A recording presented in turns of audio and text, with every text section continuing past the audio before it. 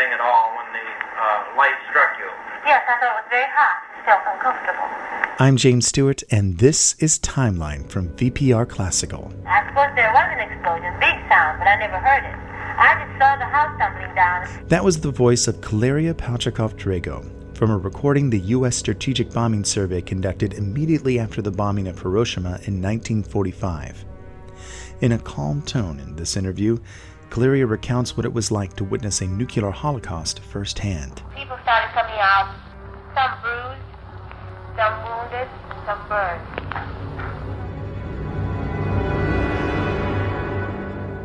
On Timeline, we've been telling the story of the Palchikov family, their experiences fleeing Russia, settling in Japan, and surviving the bomb. It's also the story of Kaleria's father, Sergei, and his beloved violin, which today, 75 years later, is being used to play songs of peace. An article in the Harrisburg Telegraph, dated August 31st, 1945, recounts Kaleria's experience during the bombing of Hiroshima. The family was living in a suburb of the city, about 2 miles from Ground Zero. That Monday morning, Kaleria's 12-year-old brother David was playing in the front lawn of their house with his friends. When he saw the B-29 flying overhead, he immediately ran indoors to tell his mother about the plane. This ended up sparing his life. The blast and the heat killed his friends and destroyed the Palchikov house. And then there was no city. You could see the ocean.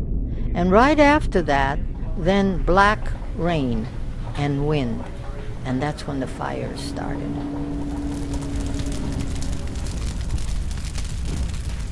The family decided to head for the mountains to find refuge and safety.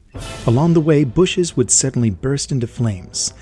They traveled with other survivors, many badly burnt and injured. Wanting desperately to find some way to help, Kaleria volunteered at a medical station in a school building. She saw the horrors of radiation poisoning firsthand as doctors struggled to find ways to help their patients. Some died immediately, others within days.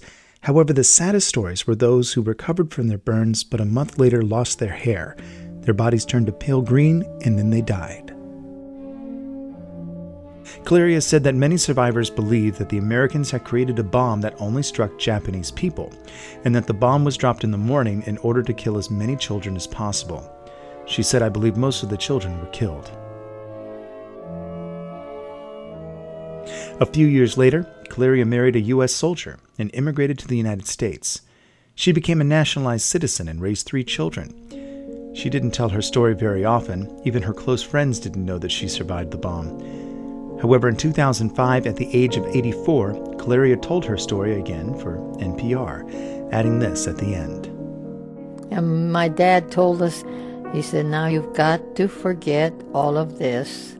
It's going to make you very sad, and the experience must be extinguished from your mind. Learn more about the Palchikovs and follow the timeline at vpr.org/timeline.